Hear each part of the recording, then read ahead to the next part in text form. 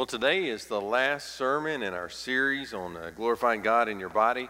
We've been looking at 1 Corinthians chapters 5, 6, and 7, and that's the topic throughout. And I don't know how you feel about it. I'm kind of glad it's over with myself. It's been a little weird and awkward sometimes, but definitely things that people need to hear a clear word from the Lord about. And so I think it's been a good series for us. I found out last week that several of our high school and college students have been keeping tallies of how many times I say the word sexual during this series. And then they pointed out to me that sometimes I pronounce that word with 3 syllables, as in sexual, and sometimes I pronounce it with 2, as in sexual. And they were keeping separate tallies at one point of the different pronunciations I had. So anyway, all I had to say about that is it just absolutely thrills my heart that they're listening so closely to the sermons. I truly mean that with all my heart. Well, several people have been visiting and started coming to our church just during this series in the second sermon. And so I took one of them to lunch last Sunday, and we were talking, and I said, now, occasionally I preach on something other than sex, because that's all he's heard the whole time he's been here. He's been in this whole series, and we had a good laugh about that. So it's been good. But when we think about this whole passage, it's God giving us guidance on how He has designed us, what He's designed us for, and how that works out in our lives, and then how we're to use our body accordingly. So when we think about this, most people think that God's guidance on the body is enslaving, that God is going to just give us a bunch of rules and a bunch of do's and don'ts, and God wants to remove all the fun out of our life and kind of entrap us. Really, that's the way many people who don't understand see God's guidance, not just on sex, but about everything, that God is trying to hem us in and keep everything good out of our life. But what we're looking at today, as we kind of wrap this up, is that God's purpose in our life is actually to allow us to live free. To live free from things that cause us anxiety, to live free from things that hinder us in achieving His purposes in our life, and to live free from the world. The world, which, as the Bible points out today, is passing away. It's very, very temporary. And so in 1 Corinthians chapter 7 is where we'll be at, beginning in verse 17. And I want to ask you, would you just join me in standing as we read this together? 1 Corinthians chapter 7, beginning in verse 17. The Bible says, "Only let each person lead the life that the Lord has assigned to him, and to which God has called him. This is my rule in all the churches. Was anyone at the time of his call already circumcised? Let him not seek to remove the marks of circumcision. Was anyone at the time of his call uncircumcised? Let him not seek circumcision. For neither circumcision counts for anything, nor uncircumcision, but keeping the commandments of God. Each one should remain in the condition in which he was called. Were you a bondservant when called? Do not be concerned about it. But if you can gain your freedom, avail yourself of the opportunity. For he who was called in the Lord as a bondservant is a freedman of the Lord. Likewise, he who was free when he was called is a bondservant of Christ. You were bought with a price. Do not become bondservants of men. So, brothers, in whatever condition each was called, there let him remain with God. Now, concerning the betrothed, I have no command from the Lord, but I give my judgment as one who by the Lord's mercy is trustworthy. I think that in view of the present distress, it is good for a person to remain as he is. Are you bound to a wife? Do not seek to be free. Are you free from a wife? Do not seek a wife. But if you do marry, you have not sinned, and if a betrothed man marries, a betrothed woman marries, she has not sinned. Yet those who marry will have worldly troubles, and I would spare you that. This is what I mean, brothers. The appointed time has grown very short. From now on, let those who have wives live as though they had none, and those who mourn as though they were not mourning, and those who rejoice as though they were not rejoicing, and those who buy as though they had no goods, and those who deal with the world as though they had no dealings with it. For the present form of this world is passing away. I want you to be free from anxieties. The unmarried man is anxious about the things of the Lord, how to please the Lord. But the married man is anxious about worldly things, how to please his wife, and his interests are divided. And the unmarried or betrothed woman is anxious about the things of the Lord, how to be holy in body and spirit. But the married woman is anxious about worldly things, how to please her husband. I say this for your own benefit, not to lay any restraint upon you, but to promote good order and to secure your undivided devotion to the Lord. If anyone thinks he is not behaving properly but toward his betrothed, if his passions are strong, and it has to be, let him do as he wishes. Let them marry. It is no sin. But whoever is firmly established in his heart, being under no necessity, but having his desire under control, and has determined this in his heart to keep her as his betrothed, he will do well. So then he who marries his betrothed does well, and he who refrains from marriage will do even better. A wife is bound to her husband as long as he lives, but if her husband dies, she is free to be married to whom she wishes, only in the Lord. Yet in my judgment, she is happier if she remains as she is. And I think that I too have the Spirit of God. Let's pray together. Father, as Paul was speaking to specific people about issues in their day, I pray as we overhear his conversation with the Corinthians, you'd help us to understand how to apply this in our day. I pray that we too would use our bodies to glorify you. Help us to be wise in the decisions that we make about marriage. And Lord, I pray that we would be a light to the world because of how we live. For it's in Christ's name that we pray. Amen. You may be seated. Well, we need to live free from the world. That's one of the things that we see in this first part of the passage. Is the Bible is talking about the world and the encumbrances that the world can have on us. So in verse 17, he begins this section of his letter saying, "Only let each person lead the life that the Lord has assigned to him and to which God has called him." Well, living the life we were assigned is much different from living the life that we choose. And as we think about our culture in which we live today, really the mantra of our culture is that you can be anything you want to be. Everything is about your choice. Everything is what you think will make you happy. And this is the idea of humanity, is that we can choose to be whatever we want to be. You don't like your wife this week? It's okay. Do what makes you happy. Just choose somebody else. You were born a man, you want to be a woman? It's okay. Just get a surgery. Just choose something else. The reality is that there are things in life that we just simply cannot choose. And I can still remember, I was in elementary school in the 80s, and it was just a time of really kind of unbridled optimism in America.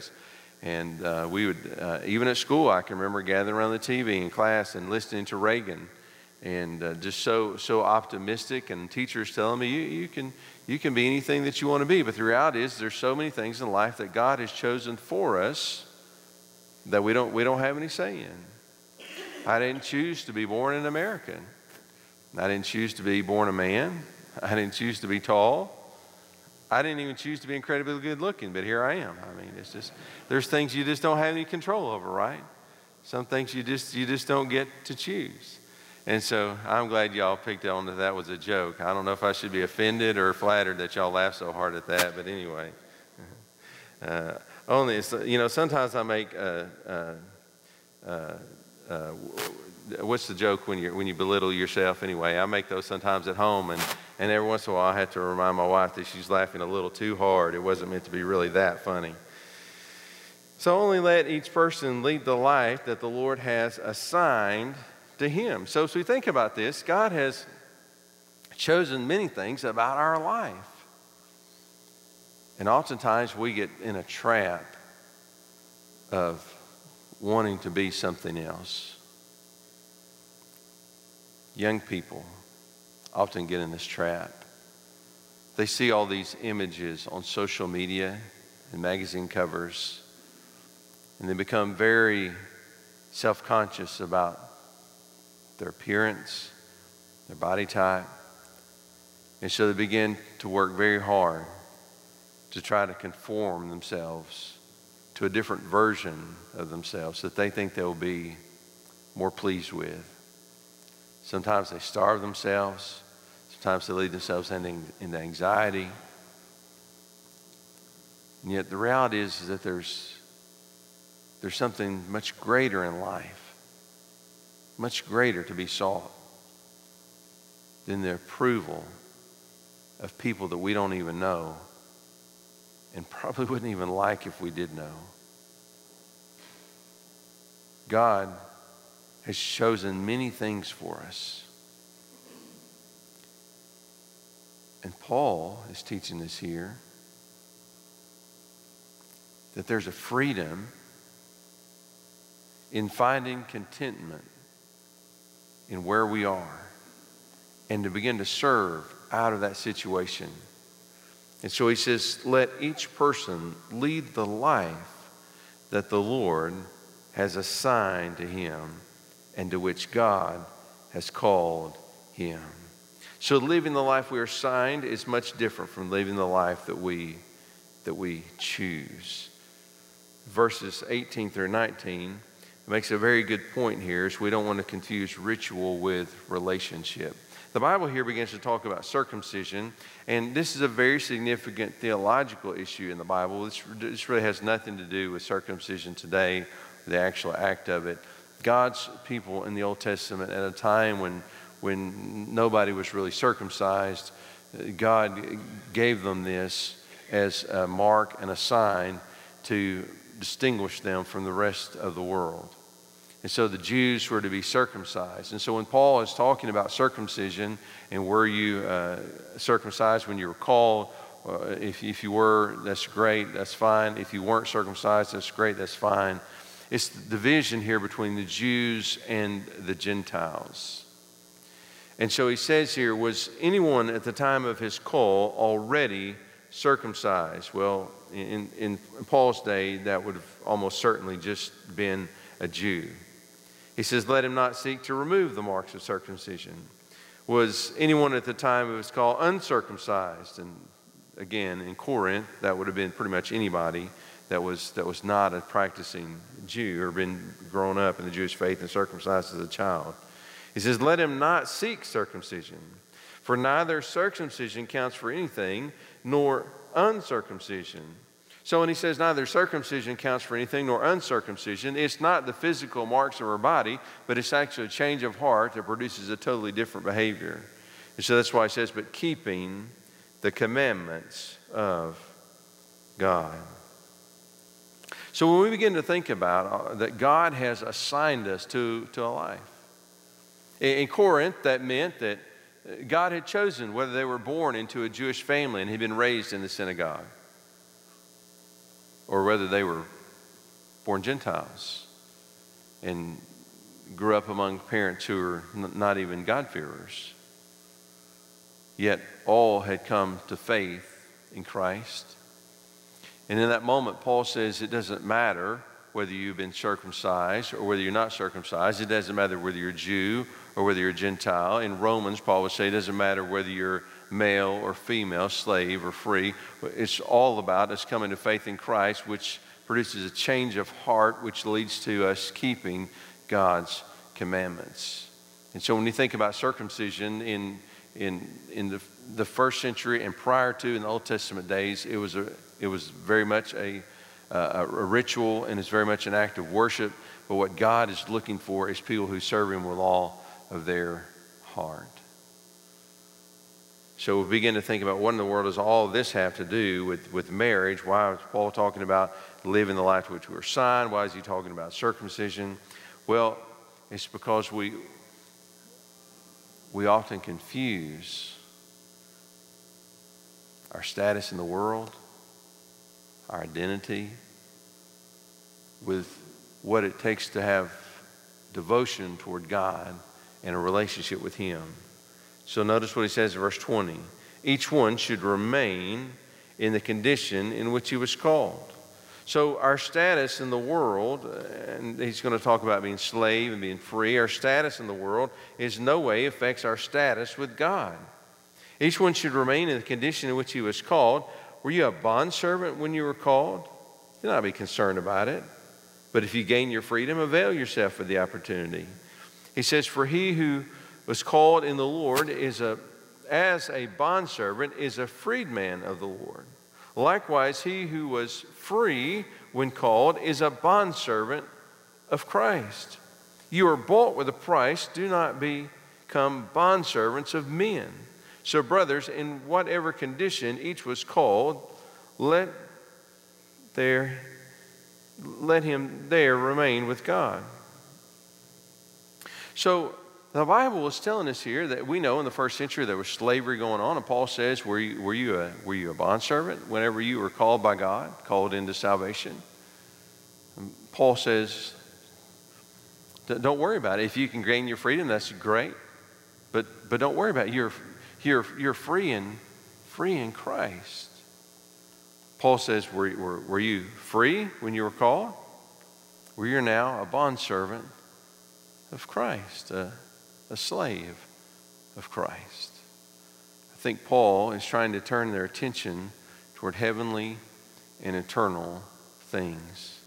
I was reading the story this week of Rosaria Butterfield, and I don't know if you've read any of her books or not. So our students recently read one of her books here at the church, and I just highly recommend it. It's called The Gospel Comes with a House Key, and it's about how she was led to the Lord. Rosaria Butterfield was an English professor at Syracuse University.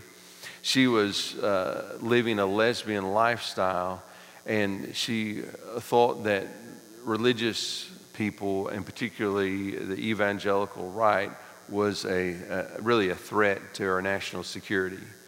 And she began to write, and she wrote this paper bashing religious people. And in the process of this, she started reading the Bible for research. And a man invited her to come to his home for a Bible study. And he was very kind, very gracious, and just simply walked through the scriptures with her. And through that experience of hospitality, she gave her life to Christ. She gave her life to Christ and became a believer. Today, she's married to a man who is a pastor in North Carolina. And Rosaria Butterfield describes her experience of coming to faith in Christ. Here's what she says. She says, I lost everything, but I gained eternal life. She's no longer a professor at Syracuse. You can't be a converted person who denounces homosexuality as sin and embraces a Christian lifestyle and remain in a position like that. Not in America today, not in a public university, and not in even a liberal private university. She lost everything, but she gained eternal life. When Paul speaks to people who are literally in his day living in slavery, he says, were you a bondservant when you were called? Don't be concerned about it. When we begin to think about this, I believe that so many of us today in America, when we think about coming to faith in Christ, we're looking for a quick answer to our problems. Someone living in slavery in America today, their idea would be that if they're saved today, they would be free tomorrow. We're looking for an instant solution to our problems. But Paul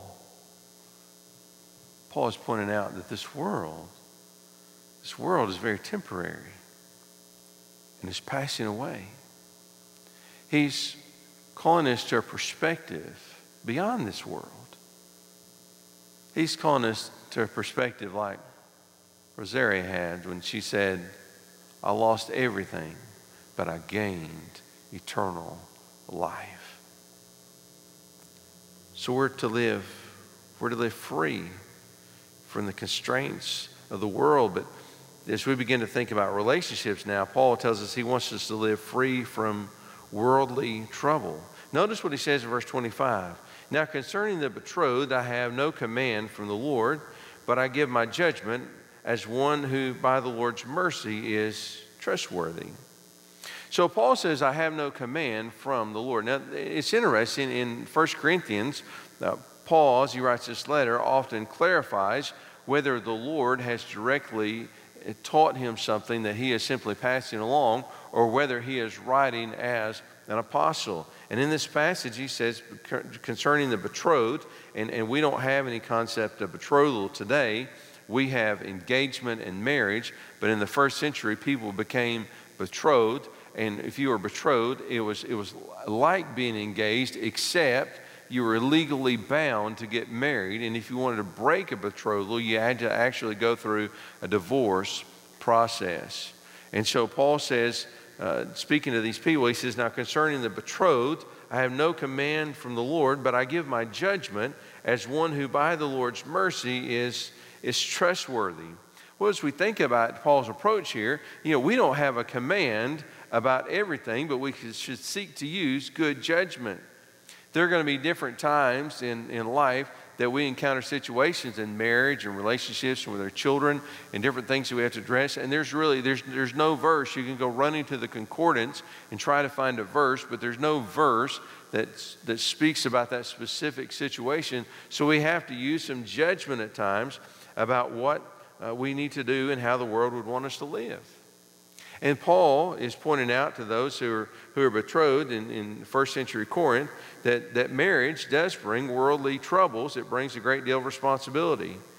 And so he says in verse 26, I think that in view of the present distress, it is good for a person to remain as he is. I don't really know what distress they were experiencing in Corinth, but Paul says that he thought, given all the difficulty that they were experiencing, it was just best to put that off and just simply remain as you are. And so he says, are you bound to a wife? Meaning, are you betrothed? Are you legally committed to marry someone? He says, well, don't seek to be free. Or are you free from a wife? Do not seek a wife. But if you do marry, you have not sinned. And if a betrothed woman marries, she has not sinned. Yet those who marry will have worldly troubles, and I would spare you that. Well, it's interesting. There's a cost to everything, isn't there?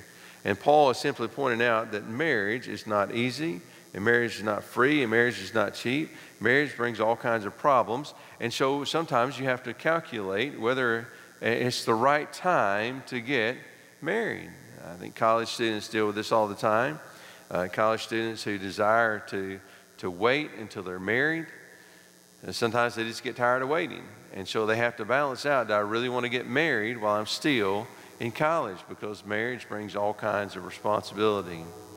I was teaching a class this week and just kind of went around the room, asked the different students to tell me a little bit about themselves. And one young man was telling me about he was planning to go to seminary once he finishes undergraduate.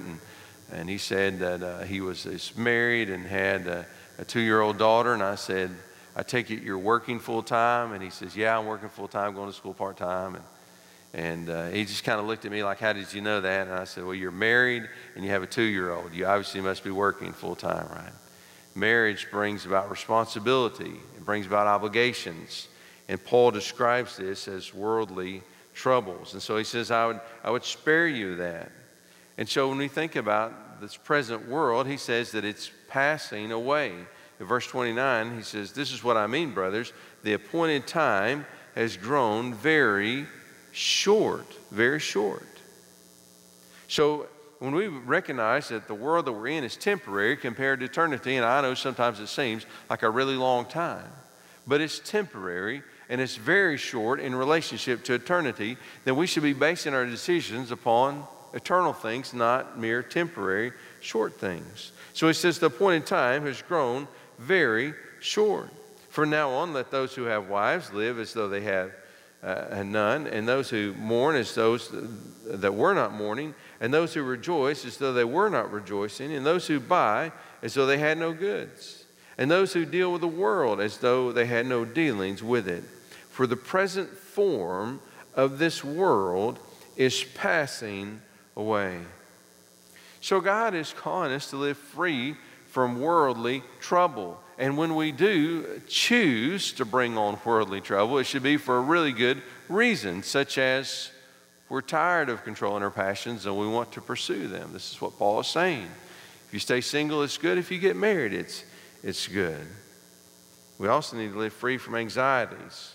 We know this because verse 32 says, I want you to be free from anxieties.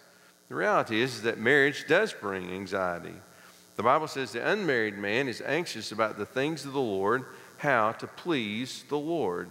But the married man is anxious about worldly things, how to please his wife.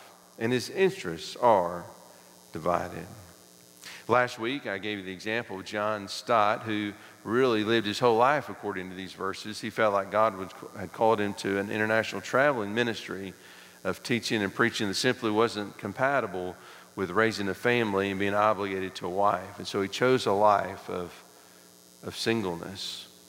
When I was very young in ministry, me and another young man did music ministry together, and he was a very talented songwriter and musician, and I played keyboard along with him. We did all kinds of youth rallies and evangelistic events, and just kind of traveled all over. And he was single, and we often had conversations about him being single. I was married when we got started, and then when we found out we were expecting Anna Grace, I remember he was very disappointed because he is an intelligent man. He saw the writing on the wall that my days of constantly traveling and being everywhere were soon coming to an end. And so it was.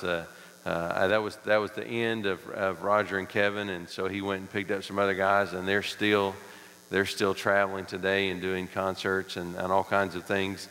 But he didn't get married until just a few years ago, and has just now had his first child.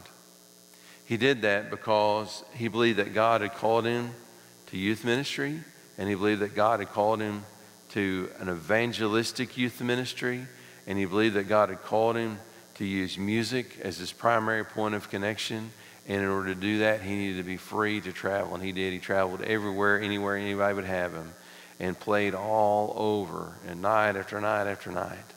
He chose that life of singleness for a long time because he believed that God had called him to do something that required him to be free from the stress, obligation, and anxiety of marriage. I think this is what Paul is talking about here. There's times in our life when we recognize that it's not the right time for us. It may never be the right time because God may have something else for us to do.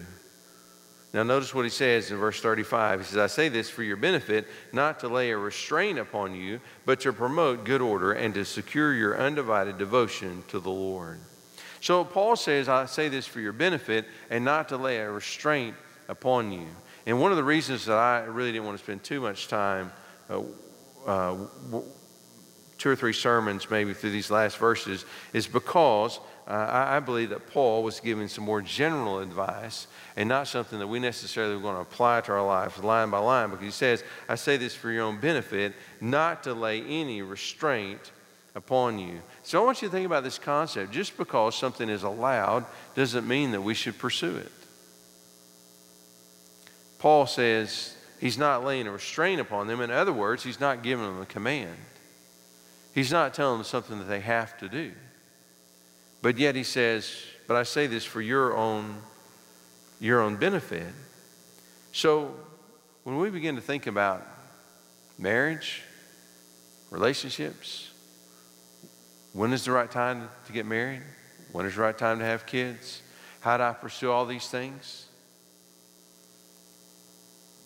There's many things that are allowed, but it doesn't mean that you have to pursue it. We need to be free to use wisdom.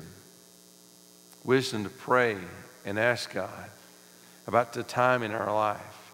Wisdom to pray and ask God about who we should pursue. Wisdom to trust God to bring things about in their own time. And we need to be, we're free to pursue happiness. So notice what he says in the second part of verse 36. He says, let them marry. It is no sin. After going through all this discussion about the anxiety of marriage and obligations of marriage and how it can divide your interests and keep you from serving the Lord and all these things, he tells them all this for his benefit. And then he says, but let him do as he wishes. He says, let them marry. It is no sin. So God has given us a great deal of freedom to pursue things according to his will. So verse 38, he says, so then he who marries his betrothed does well, and he who refrains from marriage does even better. He says, either way, you're free to choose. And then he says about the widow, he says, she's free to be married to whom she chooses. Verse 40, he says, yet in my judgment, she is happier if she remains as she is. Well, all these chapters, 5, 6, and 7, all deal with the issue of how do we use our body in a way to glorify God. And I think if you didn't get anything else from this whole series and all these sermons, I hope you at least got this. God has given us our desires, but he's also given us a safe, appropriate place to pursue those, and that's inside of marriage. Marriage is not by human design. It's a divine institution that God has given us. When God created us, he created us male and female. And he created us male and female for a purpose, so that we might bring children into the world. And the Bible says, and what was the one God seeking? Godly offspring. So when we have desires, that's good. God gave us desires for a purpose. He gave us desires to motivate us to want to get married. After all, we all know marriage is not easy, isn't it? The Bible says, even in our passage today, it brings about worldly troubles and anxiety. But yet God gave us passion to motivate us to pursue that relationship. And any time that we step outside of those boundaries that God has given us, then we pursue a godly desire in an ungodly way. And so I want to encourage you today.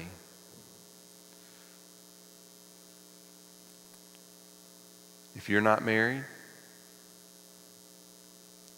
exercise self-control. If you're tired of exercising self-control, get married. If you're married, stay faithful. That needs to be all the focus of your desire and the only place that you pursue that passion. God meant for us to be in these relationships and to be in them for life. When we come together, we take that vow, till death do us part. And in this way, we give glory to God by how we use our body and how we conduct ourselves. And we're living in a present society where I don't know what you could do to be more different from the world, to stand out from the world. I don't know what you could do other than to live a life committed to your spouse. It's already not normal.